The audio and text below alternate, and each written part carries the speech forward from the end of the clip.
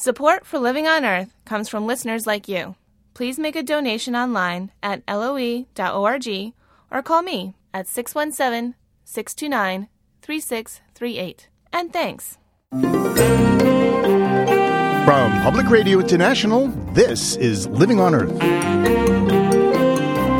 I'm Bruce Gellerman. Fracking is experiencing explosive growth, releasing vast amounts of methane from rock. But new research suggests it's not all it's cracked up to be. When you looked at houses that were near a natural gas well, you had much higher concentrations of methane, concentrations that are a danger for flammability and even explosions. Coming up, finding methane in all the wrong places. Also, oil subsidies are running out of gas, and kids get lessons in the virtues of coal, courtesy of coal companies and Scholastic, the world's largest publisher of children's books. It's branded materials that pretend to be education. They're not really education, they're propaganda. It intentionally portrays only the positive aspects of the coal industry. These stories and more this week on Living on Earth. Stick around. Support for Living on Earth comes from the National Science Foundation and Stonyfield Farm. From the Jennifer and Ted Stanley Studios in Somerville, Massachusetts, this is Living on Earth. I'm Bruce Gellerman. Hydraulic fracturing, or fracking, isn't new. It's been around for more than 60 years, but advances in the process over the past decade have revolutionized the natural gas business. Drillers, or frackers, pump a cocktail of water, sand, and chemicals deep into the ground under high pressure, cracking open rock, releasing the natural gas locked in shale formations. Today's technology enables frackers to drill not just down, but sideways. But with the expansion of fracking come concerns that methane might be leaking into the drinking water wells of people living near the drill sites. Robert Jackson, an environmental scientist at Duke University, studied fracking fields in Pennsylvania and New York State. His research is the first scientific study to show there is a problem. Well, surprisingly, we found that if you were living near a natural gas well, less than a kilometer away, you were much more likely to have very high methane concentrations in your drinking water if you were on a private water well. What was the methane doing in the water? Well, I think the most likely explanation is that gas well casings are leaking and that methane is leaking out into the surrounding rock and aquifers and moving that way. But to be perfectly honest, we don't know the precise mechanism. So the well casing, that's the shaft that the gas comes up through and then goes up to the ground. That's correct. Metal tubes and then cement that provide a protective buffer on the outside. Isn't methane commonly found in low levels in wells? Methane at low levels is common, especially in the region where we worked. But when you looked at houses that were near a natural gas well, you had much higher concentrations of methane, up into concentrations that are a danger for flammability and even explosions. Can you trace it back to the wells? Well, we couldn't trace it physically to the well because we, one, don't have access to the wells. They're private. Gas wells are private. And we can't see through the rock. The way we tried to trace it is to use the chemical signature, the isotopes of methane. And what we found was that methane in high concentrations looked much more like deep methane from far underground than the methane that's found naturally in shallow layers. So one could assume or draw the conclusion that this was probably coming from the fracking of the earth. I think it's very likely. And we also went one more step. We looked at actual samples coming out of a handful of gas wells, obtained data from those wells from the state of Pennsylvania. And when you compared those data to the houses right around those wells, the match was almost perfect. So are these high levels of methane in the drinking water, are they dangerous? I mean, here this stuff is odorless, it's colorless, it's tasteless. So is it dangerous? Typically, we don't worry about methane until the concentrations are so high that someone gets dizzy or asphyxiates in a coal mine, for instance, or when flammability comes into play. One of the things that we've called for as a result of our study is for a medical panel to look at the chronic low-level consequences of methane. What happens to people if they breathe or ingest methane through time? I've been unable to find any peer-reviewed literature that studies this, and I think it's something that needs looking at. Did I hear you correctly? Did you say there are no health studies about the effect of methane in drinking water? Well, I'm not a medical doctor, but I could not find any studies looking at lower-level concentrations of methane in drinking water. That's correct. So what are the chemicals that are used in fracking? Well, in fracking fluids, there are everything from sand, which is used to keep open cracks that are formed. Sometimes there are organics, such as benzene or toluene. Controversially, there has been diesel oil that's used, some acids. There's a whole potpourri or smorgasbord of compounds that are used. We found no evidence for fracking fluids at all. That is most definitely good news. And if, in fact, the problems that we saw with methane arise primarily from leaky well casings, that may also be a relatively simple problem to fix through better standards for the wells, better application of existing standards. So in a sense, this problem may be able to be fixed fairly easily. We just don't know yet. So how is it that we've had so many years of fracking and there really is no federal regulations overseeing this whole practice? You have to remember that the revolution of shale gas is relatively new. It's only been occurring for approximately a decade. And it's the shale gas revolution that has brought fracking to the fore. So I think really it's just a matter of people not thinking about it and not having to think about it until all of a sudden there was an explosion of shale gas. The Department of Energy's estimates for the available natural gas and shale gas have doubled in the last year or two. It's in West Virginia, Texas, where it began, Arkansas, Louisiana. It's coming to my home state of North Carolina. It's not that the gas wasn't known about before. It's just that people didn't know that you could get it out of the ground cheaply. As an environmental scientist, I don't know what to wish for sometimes anymore. The shale gas revolution has been a tremendous boom for this country. It's domestic. It's cleaner than coal.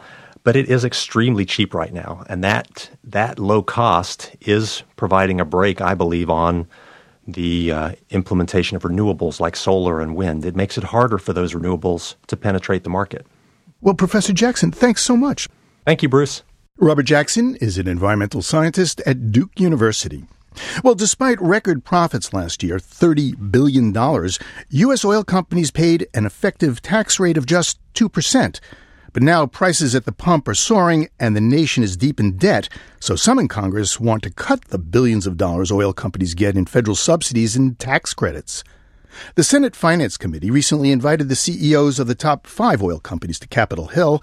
Senator Chuck Schumer, Democrat from New York, quizzed ConocoPhillips CEO Jim Mulva. Do you think your subsidy is more important than the financial aid we give to students to go to college? Could you answer that, yes or no? Well, it's a very difficult question for me. Totally different questions. But we have to weigh those two things, Mr. Mulva. We have to weigh it because we have to get the deficit down to a certain level. So which would be, if you had a choice of one or the other as an American citizen, which would you choose? Well, Senator, that's a choice that legislatively you're going to have to be making. And Congress is set to make that choice. Soon it will decide if oil subsidies stay or go.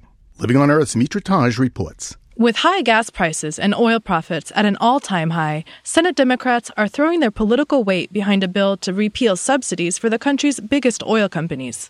Senate Majority Leader Harry Reid says the reform is a no-brainer at a time when reducing the deficit is a top priority. Seniors are struggling. Oil companies are not struggling. Yet Republicans want to keep handing billions of dollars to the oil companies and ending Medicare as we know it. The legislation would undo special tax credits, deductions, and royalty relief for the country's 5 largest oil companies, redirecting $2 billion a year to the U.S. Treasury. Much of that would come from changes to the foreign tax credit, which gives companies doing business abroad a dollar-per-dollar refund on taxes paid to foreign governments.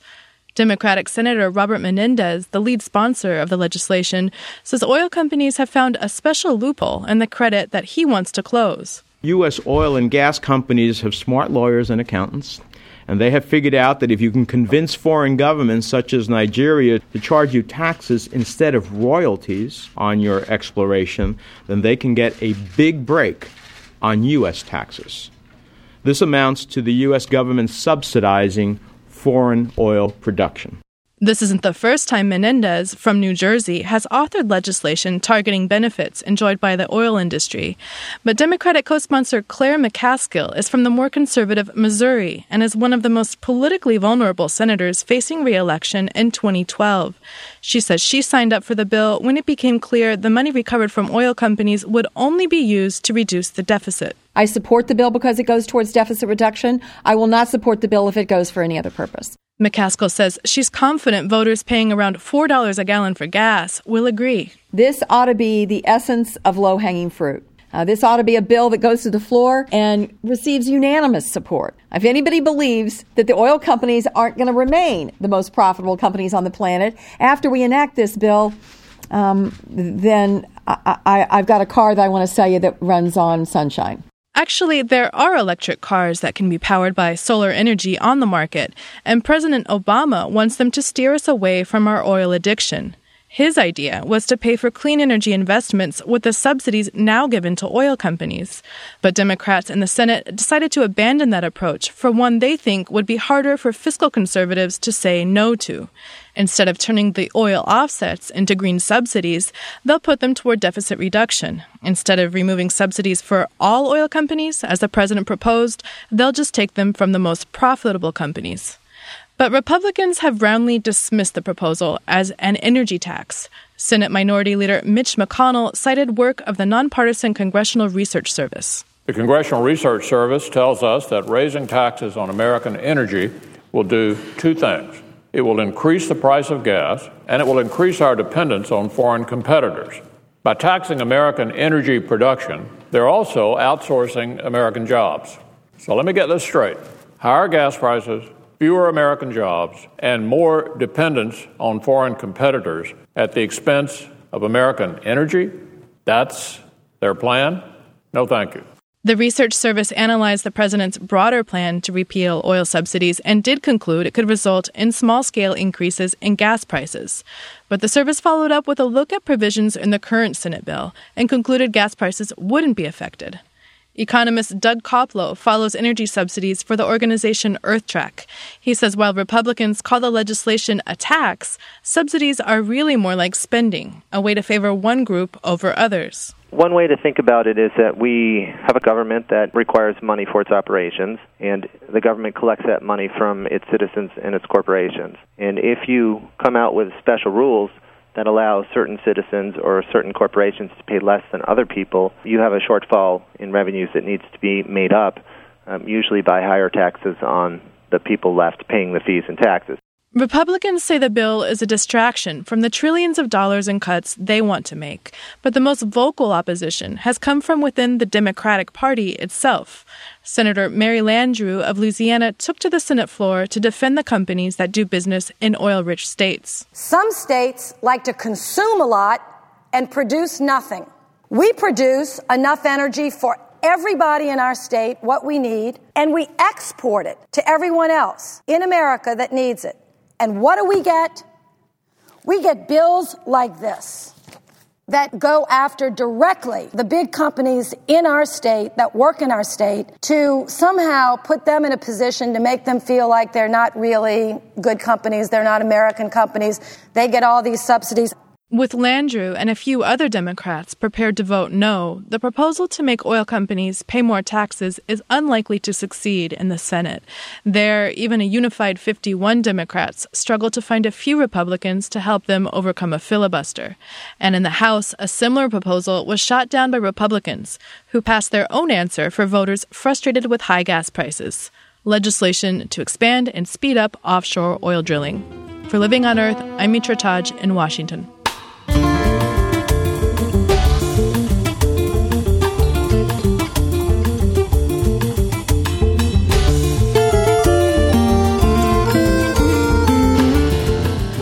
Just ahead, the coal industry hits the books, buying friends and influencing kids in the classroom. Keep listening to Living on Earth. It's Living on Earth. I'm Bruce Gellerman. The name Scholastic should ring a bell, a school bell, that is.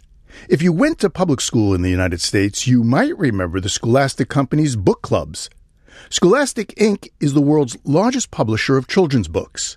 Clifford the Big Red Dog, the Magic School Bus series, just two of the company's vast offerings made possible because of its partnerships with authors and artists. But now Scholastic is drawing criticism for another partnership, one with the coal industry. Living on Earth's Jeff Young reports on coal's efforts to influence kids in classrooms. The American Coal Foundation paid Scholastic to help produce and place in classrooms maps and worksheets called the United States of Energy. At first glance, it looks like an exploration of all sources of electricity, but much of the information comes from the National Mining Association, a coal lobbying group. And these exercises for children subtly emphasize coal's benefits. How is the energy collected from nature? What are the benefits of this kind of energy? But there are no questions asking kids about any drawbacks. Follow along this flowchart to learn how coal is turned into electricity. 1. Miners dig for coal in surface or underground mines. For example, this chart does not mention damage from mining or pollution. The pictured miner doesn't have a smudge of coal dust. The power plant has no smokestack. An attractive map highlights top coal-producing states. Solar power shows up only once, in the desert. Bonus. Coal is the source of half of the electricity produced in the United States. Research a coal-producing state. These materials strike some education watchdogs and environmental educators as one-sided and not in keeping with criteria for fairness or balance. They're not really education, they're propaganda. That's Faith Boninger, a research analyst with Arizona State University's Commercialism in Education Research Unit. It's not meeting the standard of being unbiased. It intentionally portrays only the positive aspects of the coal industry. Boninger says it's unlikely that a busy teacher would seek out other materials to provide balance, especially because the Scholastic brand is so trusted. That reputation was clearly a selling point for the American Coal Foundation. A post on the Foundation's coal blog notes that 4 out of 5 parents know and trust the Scholastic brand. The Coal Foundation had been distributing materials on its own, but only about 7,000 teachers got the packages. Since the partnership with Scholastic, the Foundation says 66,000 fourth-grade teachers have received materials to build into lesson plans. The Coal Foundation did not respond to an interview request. The advocacy group Campaign for a Commercial-Free Childhood is pressuring Scholastic to end the coal-funded project. Josh Golan is the campaign's associate director. I think all of us remember, getting Scholastic Book Club flyers in schools and the thrill of opening our books when they arrived. So that's why it's so valuable to the coal industry to have Scholastic's name on this, is because Scholastic has just a wonderful reputation among educators, and in this case, it's ill-deserved. A Scholastic representative declined to be interviewed. Instead, she emailed a brief statement, which reads, in part, "Since the program is designed for elementary school children, the materials do not attempt to cover all of the complex issues around the sourcing and consumption of energy." End quote. The Scholastic partnership is just the latest example of the coal industry's influence in classrooms. In the Appalachian mining communities of Kentucky, Virginia, and West Virginia, mining companies sponsor something called CEDAR, Coal Education Development and Resources. John Justice directs the CEDAR program in eastern Kentucky. All the coverage that the coal industry has received through the years, through the media, has all been negative. You just not read anything positive about coal. So we wanted to give students and teachers an opportunity to look at the other side. CEDAR offers teachers booklets and DVDs produced by coal-burning utility AEP and mining giant Peabody Coal.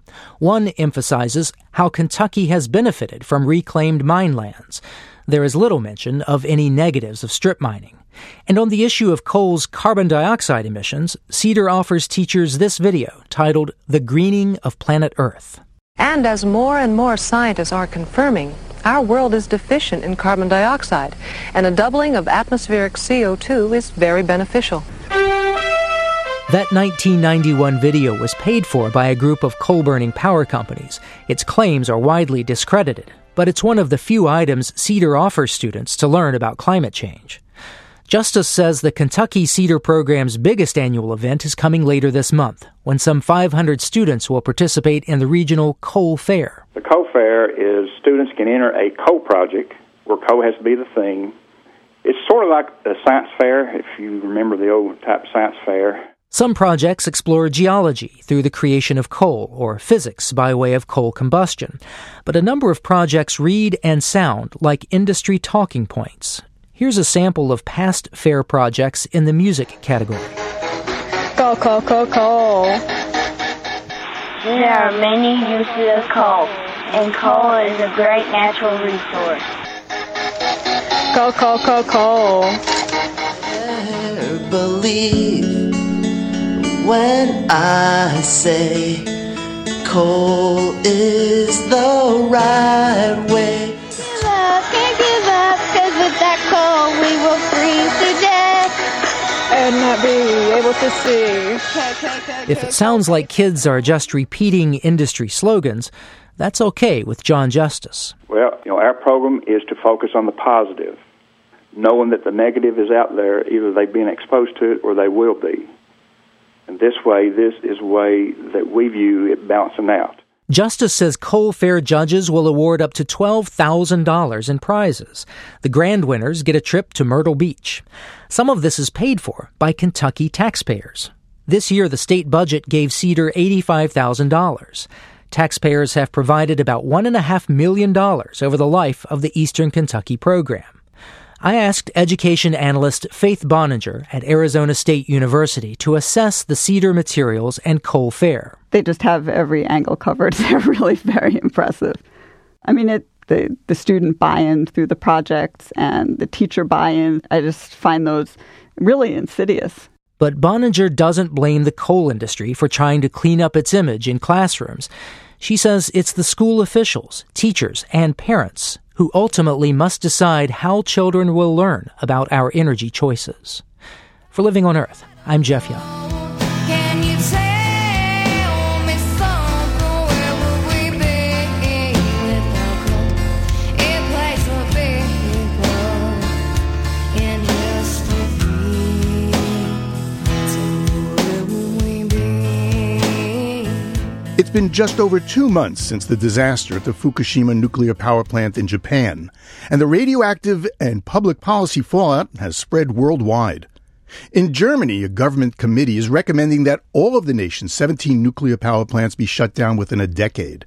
Switzerland has stopped the development of new reactors, and Japan is rethinking its nuclear future. Prime Minister Khan says the nation is going to abandon plans to construct 14 new reactors and instead start from scratch to develop an energy policy based on renewable sources and conservation.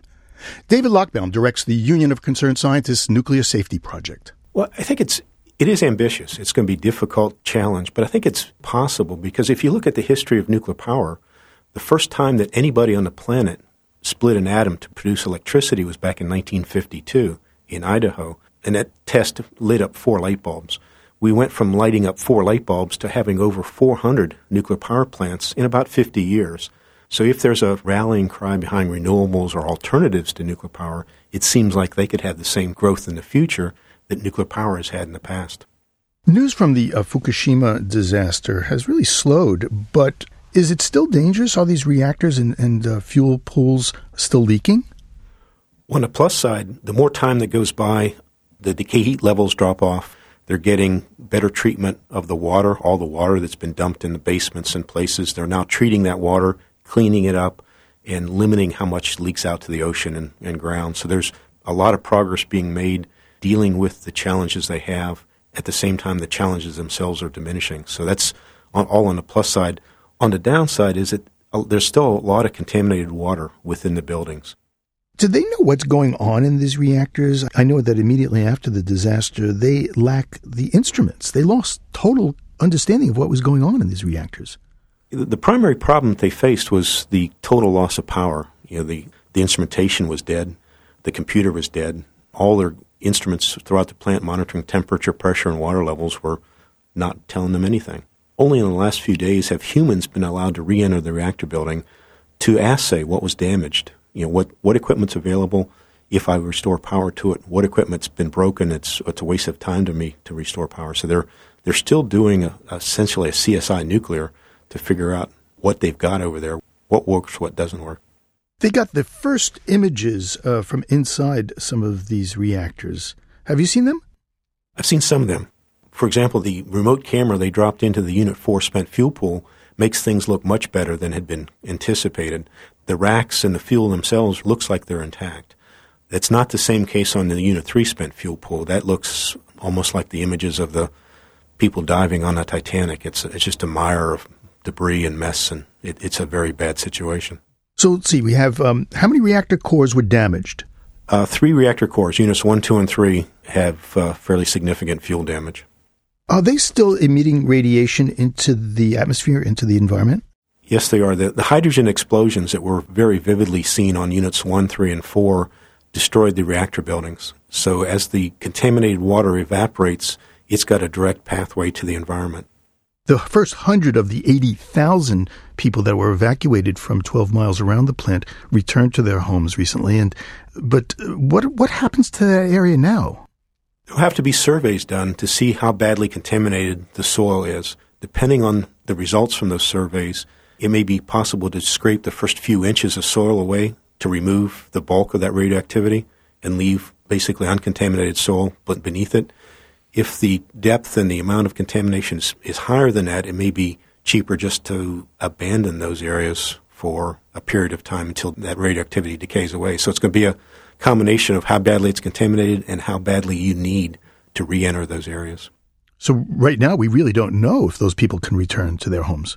Well, they're prioritizing areas that need to go back, for example, schools and other locations. So they'll do the surveys on a triage system, who needs the survey first, make a decision based on the results, and either allow people to re-enter or proceed with the cleanup so that re-entry can occur later. David, how have other nations responded to Japan's decision to scrap 14 reactors? China, for example, very ambitious plans. Have they said they're going to rethink what they're doing? The word we've heard out of China is that they're revisiting their program. Reading between the lines, it doesn't sound like China is going to abandon its program. One of the advantages China has is they've embarked fairly recently on a construction program. So they have the luxury of making adjustments to the designs without having to retrofit all those ideas into existing plants. It's hard to speculate because a lot of times I think I have more of a bowling ball than a crystal ball, but I think Fukushima is not going to be the end of nuclear power. Well, David, thank you so very much. I really appreciate it. Thank you, Bruce. David Luckbaum is director of the Union of Concerned Scientists Nuclear Safety Project.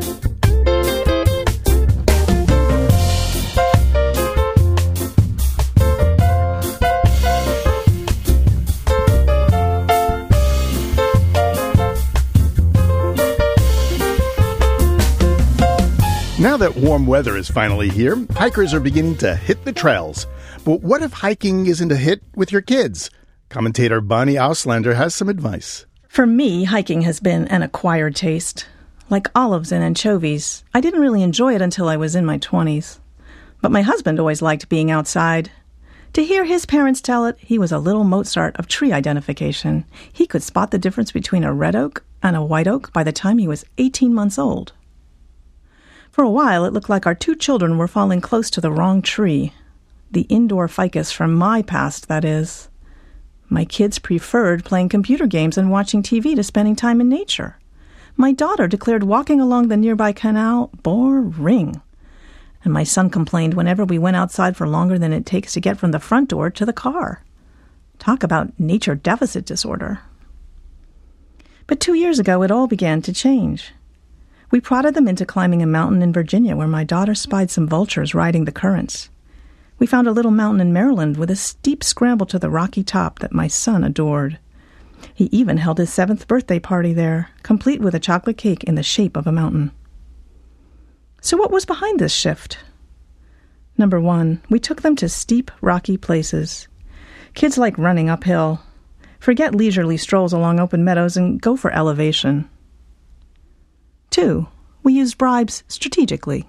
The kids know that at the top of the trail, we'll pull out the unhealthy corp, the kind where the chocolate chips outnumber the nuts 5-1. 3, we purchased equipment. We invested in binoculars, a compass, and some sketchbooks and colored pencils that come out only for hikes. Now for 4. This one is so radical that I know it won't work for everyone. We gave away the TV and the DVD player and locked up the laptops. For our family, it was just easier to get rid of it all rather than argue every day over how to ration it. We untethered the kids from electronics 2 years ago, and more than anything else on my list, it's responsible for how they've changed. Nature has just gotten more interesting. On a recent hike, my son held out a striped pebble for me to admire. My daughter showed me how the reflection of leaves falling into the water seemed to rise up to meet the real leaf. You can try it too. It just takes a dose of willpower, binoculars, and some chocolate chips. Throw in the tree identification book, but leave the iPhone at home. You really don't need it when you're outdoors. Bonnie Oslander hikes with her husband and 2 kids outside of Washington, D.C.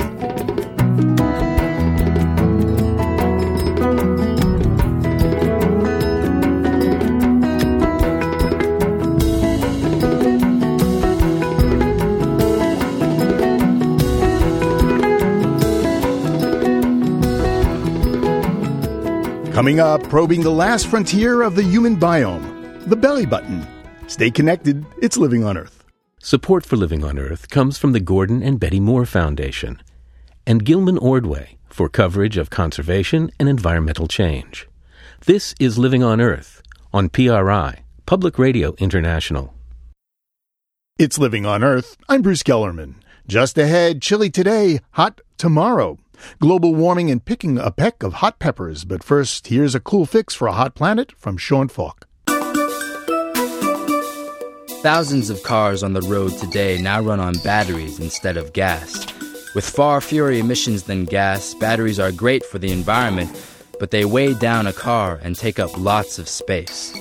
Now, researchers have designed a battery that is partly made of air. Electric cars today use lithium-ion batteries that contain lithium and other metals. Scientists at the Savannah River National Laboratory in South Carolina replaced those metals with oxygen to create what they call a lithium-air battery. It draws oxygen from the air, which reacts with the lithium to release energy. Researchers calculate that this new battery could supply up to 10 times as much energy as a standard lithium-ion battery of the same weight. And this would allow batteries in electric cars to provide as much energy, pound for pound, as gasoline. Scientists say the new lithium-air battery is still a long way from commercial use, but when it does come to market, drivers can say they are riding on air. That's this week's Cool Fix for a Hot Planet. I'm Sean Falk. And if you have a cool fix for a hot planet, we'd love to hear it. Email it to coolfix@loe.org. That's coolfix, all one word, @loe.org. Or post it on our Facebook page, PRI's Living on Earth. And if we use your idea on the air, we'll send you a cool LOE shiny blue tire gauge. Don't look now, but in all likelihood, lurking on your body are life forms that no scientist has ever studied. That is, until Yuri Hulser began probing the microbial jungle we call our belly button. Hulser is a postdoc in biology and chief navel gazer at the Belly Button Biodiversity Project at North Carolina State University. Yuri Hulser, hello. Hello. Belly Button Biodiversity Project? What do you find in the belly button growing that you don't find in other parts of the body? It's actually a fairly unique place on the body, not only because that's where we all started, that obviously was our connection to our mothers in our past, but the belly button is one of the few places that no one ever notices, really, and subsequently, no one ever really washes them. We ask people in a completely anonymous questionnaires how often they wash their belly buttons with soap, and turns out that not many people do. A lot of people lie about it, but not many people do. And so that's great for the bacteria. We are trying to find out what the native, real, natural, undisturbed biota is on a human body. And the rest of the body either is heavily scrubbed daily in most people, such as the regular surface of skin, or other crevices and nooks and crannies, such as the armpit or the nose or the mouth and so on. They have special adaptations, they have special secretions, and they have other features that make the bacteria that live on them different than the rest of the skin. But the belly button doesn't secrete anything. It's just a safe haven for the bacteria. And so it's a great place to go sample them. Well, how do you sample a belly button? So we don't actually do that. We don't actually touch anybody, fear not. We provide everybody who is interested a Q-tip and a vial, and each person samples their own navel. We play them on a nutritious media on which bacteria grow happily and grow them. And these are the pictures, the agar plates, they are called, that you see online in our database. I was looking at these little dishes of bacteria. It looks like Google Earth. Sometimes it looks more like Google stars, doesn't it? They are really incredibly variable and form various constellations. We have so many people telling us that they see shapes there and that they see constellations or faces and so on. Oh, I most definitely see a shape. Yours is one of those that was sampled, and yours looks like little islands. Oh, yeah. And each of those islands is a little colony of millions and millions of bacteria. What you see on the plate are not actually individual large bacteria, which this was a surprise to us, that a number of people thought that the little dots, the colorful blobs that they see are big bacteria. That's actually not true. They are composed of millions or trillions of individual single-cell minute bacteria that just happen to originate from a single one. Wait, it's a microbial jungle out there, or down there. Indeed. We are really interested in the diversity. We are not only growing those bacteria to show to people. That's more the fun part. We are actually taking most of the sample and isolating DNA, and we are reading this DNA to identify all the bacteria in the sample. So what are you finding when you take these samples? We are finding big differences between people, for example. You can see that even when you just take a look at the plate, that everyone's slightly different in terms of abundance. That's expectable. That's also because... For sure. I mean, I'm looking at Meg Lohman's sample that's online, and hers is loaded. It looks like Australia and part of Southeast Asia there. Yes, no, that's definitely true. That's, of course, partly reflecting on how people are serious about their sampling. If they really poke it deep... and they'll get a good sample. If they are a little hesitant, and we get only a few colonies. But the diversity, the numbers are one thing, but the numbers of kinds or species, if you will, that's also surprising. You know, after you get past the kind of the laugh factor and the yuck factor, this is serious stuff. I mean, you were finding Pseudomonas, right?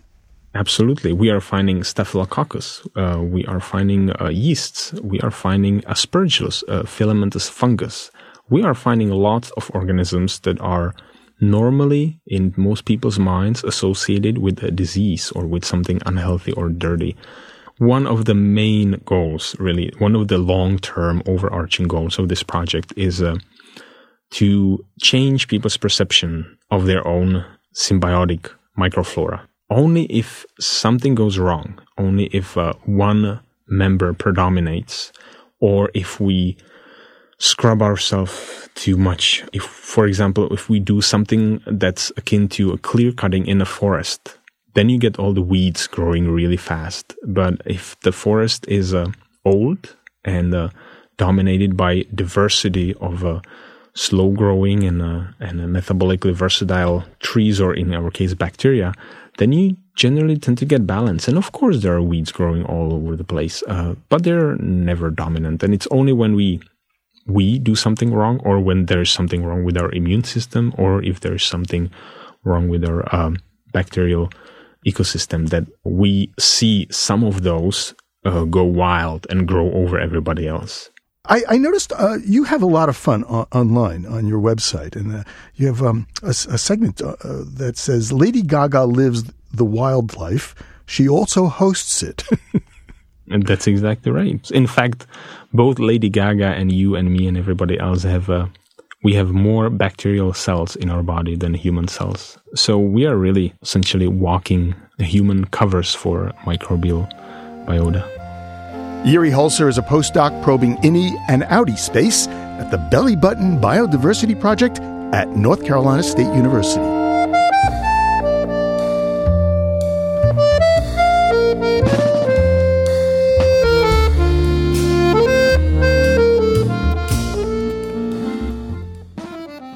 To get in the mood for our next story, let's serve up a little music.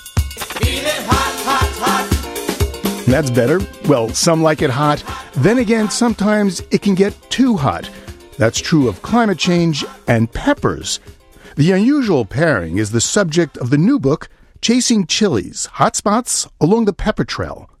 In it, co-authors Gary Paul Nabhan and Kurt Michael Fries go on a pepper-picking journey across our fruited plains and find that changing climate is changing peppers and the people who pick them. Professor Gary Nabhan is an ethnobotanist. He joins us from his home in Tucson, Arizona. Kurt Michael Fries is a chef and owner of the Iowa City restaurant Devotee, and he's here in the studio. Professor Nabhan, welcome to Living on Earth. It's great to be with you here. And Chef Kurt, welcome. Thanks. Great to be here. Now, you guys are chili heads, right? Oh, absolutely. I am the wild chili eating champion of Baja, Arizona, a dubious distinction. In your book, you call yourself gastronauts, and you boarded a van, the Spice Ship, and you took off on quite an adventure across the continent. What were you looking for? Well, we were looking for the real story of climate change and how it's affecting our food system. So we wanted to talk to the people out in the fields and in the kitchens that are already being affected by climate change and see how they're adapting to it. You know, when I think of global warming, hot chilies don't immediately come to mind. What's the connection here? They make a great weather vane. They're a great way for you to see the effects here and now, because this isn't something that's off in the distant future. These changes are here now. You went to Florida and you learned about the datil? Yeah, that was one of my favorite finds on this voyage. Why's that? It's a fascinating pepper, and it's got a lot of culture behind it that I wasn't aware of before we went into this whole thing. It's pretty hot, but it's got a wonderful citrusy sweet edge. The people down there, the whole culture seems to be built around it. Everybody's got a 5-gallon bucket in their backyard. What's the connection to the datil and climate change? For one thing, there's been astonishing introductions of weeds, pests, and diseases with an increased frequency of tropical storms, so that pepper farmers there are not just dealing with winds and floods, but they're dealing with invasive species, including some viruses that never were known from Florida before Hurricane Gilberto. So that was what surprised us, that the farmers are saying that it's not merely the physical effects of storms that are challenging them, but the aftermath of storms. Well, I've got a bottle of Menorcan datil pepper hot sauce from St. Augustine, Florida, and let's try this out. Take it over a little spin, okay? Sounds good. I'm going to shake this up. Okay, we got some chips. Dip in there. Now, do I have to be brave? Oh, I think you can probably handle this thing. It's not the hottest one we have here today. That's good. Ooh, treat it first, and then the heat starts coming on. Right in the middle of my tongue. Oh, that's good. So I got some water. I'm going to take some. No, don't. If the heat's too much for you don't want to grasp for water. Oh, really? No. You want something dairy, milk, ice cream, maybe yogurt. Why not water? Well, the capsaicin is what they call hydrophobic. That is to say that what all the water will do when it gets on your palate is spread the heat around. It won't diminish it at all. But the fats in things like milk and yogurt and ice cream and such will help diminish it rather rapidly. And why is it that I cry when I eat them? Because you're an emotional guy, I guess, but it's also because chilies use capsaicin, this pungent principle, for their defenses against predators and herbivores. It's something that humans weren't evolved to deal with. In fact, very few mammals have a tolerance for capsaicinoids, these highly pungent chemicals. And so even though we're attracted to them, our bodies aren't necessarily fully adapted to them. You met a farmer in Florida who grows datil, and all of a sudden he's got a lot of competition coming from further north. And that's a good example of the shifting climates. So it's getting hotter and further north. And so besides the challenges that come with the weather and the pests and the viruses and all of that sort of thing, farmers have to be able to adapt to changing markets and having different competitors. I think if there's a central theme to the story we're trying to tell in this book, it's resilience. And that's why it's important to talk to the farmers. They're on the front lines and they know all about resilience. They've been doing it for 10,000 years. One of your first stops was Sonora, Mexico, in search of the chiltepín. Did I pronounce that right? Chiltepín, that's right. I like to call it the mother chili because it's very similar to the original chili that all the rest of these 10,000 different varieties came from. The original chili came from Mexico? We think that chilies were domesticated in Puebla and Oaxaca about 5,800 years ago. That's what linguistic evidence, archaeological evidence, and our co-author Craig Kraft's genetic studies demonstrate. In the book, you call the chiltepín the most curious pepper. Curious? Curious because it is tiny. It's smaller than your little finger's fingernail, and yet it packs a wallop, and it's one of the few wild relatives of a crop that remains in commercial trade. About 50 tons of it come into the U.S. economy every year from Mexico, and they go for about $80 a pound.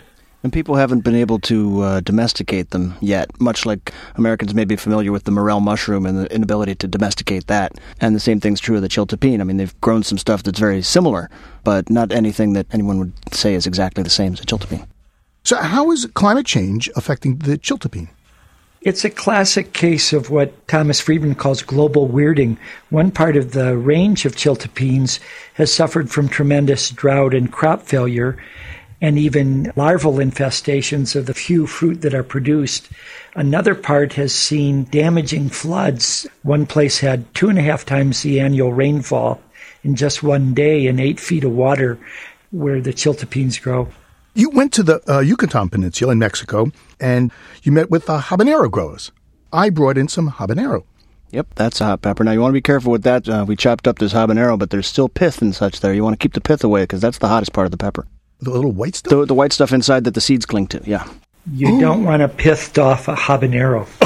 Oh, I definitely think I did. Mm-hmm. Wow. Ooh, that's cruel. Oh, I'm going to go for the yogurt here. Now, that's about as hot as the peppers get that are native to North America, but the hottest pepper in the world is roughly 10 times hotter than that. It's called the Bhut Jolokia or Naga Jolokia, death pepper or ghost pepper, and it's from India. Why do we like peppers? Peppers are not something that everyone likes. Some of us are super tasters that respond negatively to the pungency in peppers like we do to bitterness. But a lot of us find our taste buds and our minds stimulated by them. And, you know, it's really the flavors that fascinate me with chilies. It's not just the pungency. There's remarkable flavors hidden within the chili family. Well, here's a bottle that everybody's got in their refrigerator, and it's Tabasco. I didn't know this. How do you pronounce the name of that? McElhaney & Company? Yeah. Louisiana, right? That's right. Avery Island, Louisiana. Now, this is hot. It's pretty hot. For a lot of people, it's the upper echelon. For me, I use it like I would salt. So. Yeah, well, let me salt one of those crackers there. Get that. Load it up. Very familiar flavor to just about anybody. Vinegar and heat and salt. The McElhaney Company has a remarkably unique product that's recognized in just about every country in the world. It's great because it has such a distinctive flavor that reminds us that terroir is not just the pepper variety, but how it's prepared, the fermentation of the pepper mash mixed with local salt and stored in barrels for over a year. So what's the climate connection with Tabasco? I was fascinated down there hearing the stories of when Katrina and, more importantly for them, Rita hit the area. The floodwaters came within just a few feet of devastating their factory and their fields and all of it. We can't attribute Hurricane Rita to climate change. We can't say any hurricane is the result of climate change. But for me, the interesting thing about the Tabasco story is that it's a harbinger of what climate change will do to many coastal areas around the world if it proceeds the way that some scientists predict. In your book, you use a word I hadn't come across before, phenologies? Phenology. That's the observation of flowering and fruiting times of plants, both wild and cultivated, and the animals that visit them. Some of our most interesting insights about phenological change come from Henry David Thoreau. We know that since his time in the Boston area, plants are now flowering 3 to 5 weeks earlier. And what that does with chilies is it means that a whole different set of insects may need to pollinate them, that their ripening times may be different from when the peak availability of farm labor is, and that it may put them more in the storm pattern where the greatest frequency of storms is occurring than the kinds of challenges they faced previously from storms of that magnitude. Did you guys ever meet a pepper you didn't like? That I didn't like? No, but I don't like it when the pepper is nothing but heat. There needs to be something else going on. Otherwise, it's just masochism. I have a pepper that I don't like, and that's the bell pepper. It now lacks the distinguishing characteristic of the capsaicin-filled genus that we call capsicum. It lacks the pungent principle, so I think it should be kicked out of the family. I still kind of like them. Yeah, but you're from Iowa. I'm from Chicago. Well, my lips are numb. Chef Freeze and Professor Nabhan, thank you so very much. That was really quite tasty. Happy to be here. Make it spicy. Mohada Mobetta. Ethnobotanist Gary Paul Nabhan grows a mean chili on the 5 acres around his house in Tucson, Arizona. Kurt Michael Freeze serves up local foods with worldly flair at his restaurant Devotee in Iowa City. Gastronaut Craig Kraft was also along for the ride that resulted in the new book, Chasing Chilies, Hot Spots Along the Pepper Trail.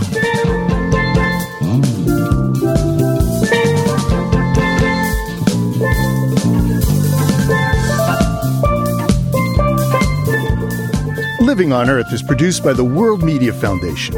Our crew includes Bobby Bascom, Eileen Belinsky, Ingrid Lobet, Helen Palmer, Jessica Lee Smith, Ike Sriskandaraja Mitrataj, and Jeff Young, with help from Sarah Calkins and Sammy Souza.